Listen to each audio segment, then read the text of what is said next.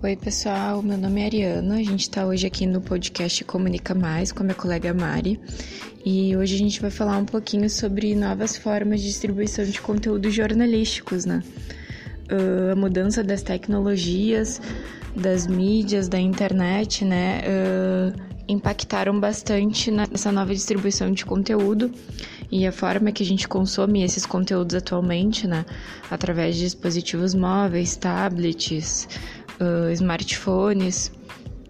O jornalista ele teve que se adaptar, né, a essa nova produção de conteúdo, né? Hoje em dia a gente sabe que é muito difícil uma pessoa não ter um smartphone onde ela consuma conteúdos informativos quase que de forma em tempo real, né? Quase que em tempo real.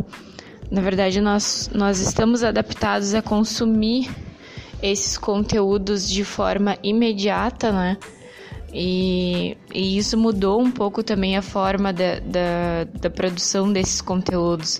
A gente sabe que aquele jornalista que ficava na redação quase que 24 horas da sua jornada esperando as informações chegarem através de um fax ou de fontes, hoje em dia ele tem que estar muito veloz, né? Ele tem que estar muito mais rápido na disseminação dessas informações, né? Porque a pessoa quer saber quase tudo em tempo real.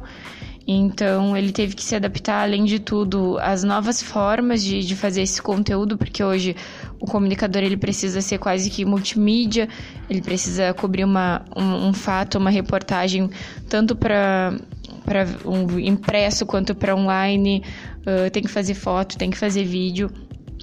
Então, essas novas formas de consumir conteúdo que as pessoas foram se adaptando ao longo do tempo causaram essas mudanças, né? O impresso hoje, as redações elas tiveram que se adaptar de outra forma, né?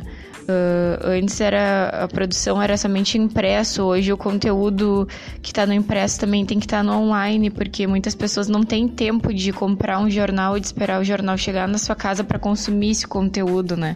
Acabam consumindo por tablet, smartphone. Então essa é o novo modelo, né, de distribuição. Teve mudanças tecnológicas, então o jornalista ele precisou se adaptar a essas mudanças, precisou incorporar novas funções, né, que até o presente momento ele não fazia, que eram desconhecidas, e pensar na forma que ele vai conseguir atingir o público dele, né, na forma que a informação vai ser consumida, porque isso é um fator muito determinante, né. Hoje em dia a gente sabe que quase 80% da população, um pouco mais, 85%, as pesquisas apontam que consomem conteúdo através de um smartphone, né? Então, essa é a nova forma de distribuição, né? A Mari vai falar um pouquinho sobre tablets aí, e iPads e um pouco mais sobre a forma que as redações encontraram de ir incorporando e cada vez se adaptando mais à tecnologia e as formas que as pessoas consomem esses conteúdos.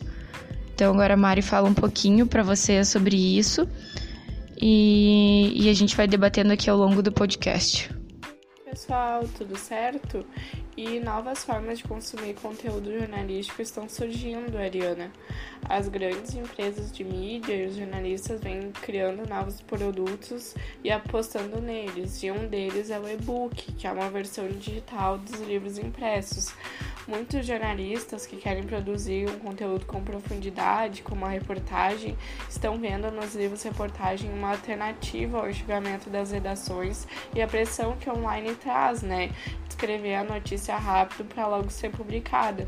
Além dos e-books poderem atingir um público mais jovem. Uma das jornalistas, que é uma referência para muitos jornalistas, estudantes de jornalismo como a gente, já viu nos livros, reportagens e e-books uma oportunidade, que é a repórter Eliane Burum, que já tem diversos livros e reportagens lançados e e-books também.